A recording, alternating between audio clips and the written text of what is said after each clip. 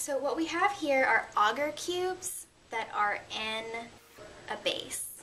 So the pH is high, it's above 8, and there's also an indicator called phenolphthalein.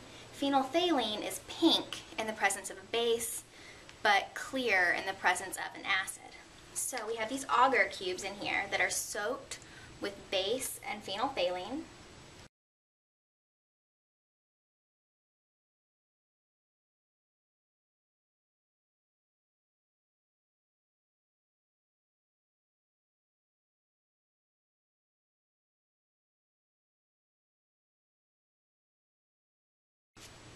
So we've got 3 sizes here.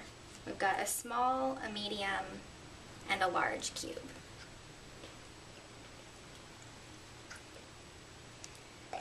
Now, if you guys can remember back to learning about surface area to volume ratio, we're going to measure the sides in centimeters of these cubes.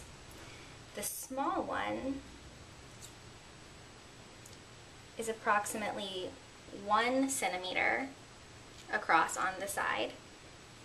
The medium one is 2 centimeters across, and the large one is 3 centimeters across. So 1, 2, and 3 centimeters across.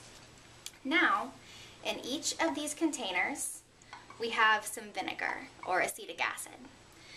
And we know that when you mix an acid and a base, you have a neutralization reaction. And this indicator, the phenolphthalein that is pink in the presence of a base, will turn clear once the pH drops below 8. So basically once the acid starts diffusing in.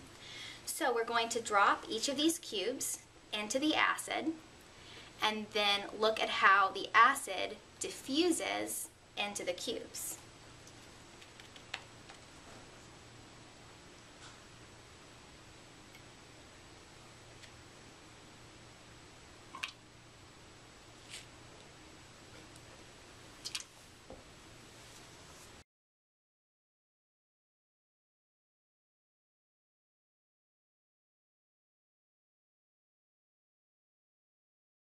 Watch the edges of the cubes turn clear.